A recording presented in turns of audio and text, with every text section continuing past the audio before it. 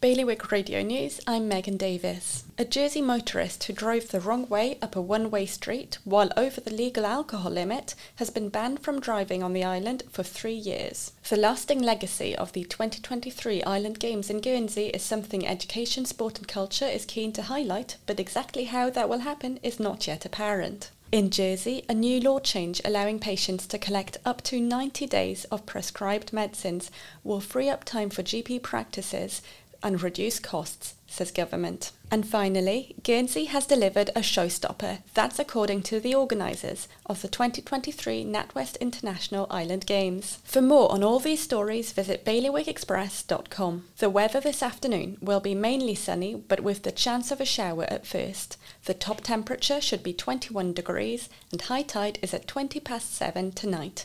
Bailiwick Radio News.